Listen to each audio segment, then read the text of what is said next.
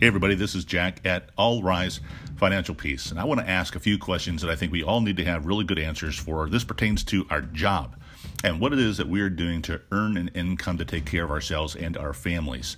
And I'm going to be sharing things every week along these lines, so please feel free to tune in. When it comes to your job, where did the 40-hour work week come from? Who decided that we had to work 40 hours a week minimum in order to be full-time and receive benefits to take care of ourselves and our families? When did it become more important to invest more of ourselves into the job than into what's really important, our families, our faith, even ourselves? And are you doing what you have a true passion for, or are you doing what you're forced to do because you need the money? I think we need to explore these things because I think that we have some things wrong, and I believe in a way it's contributing to our demise.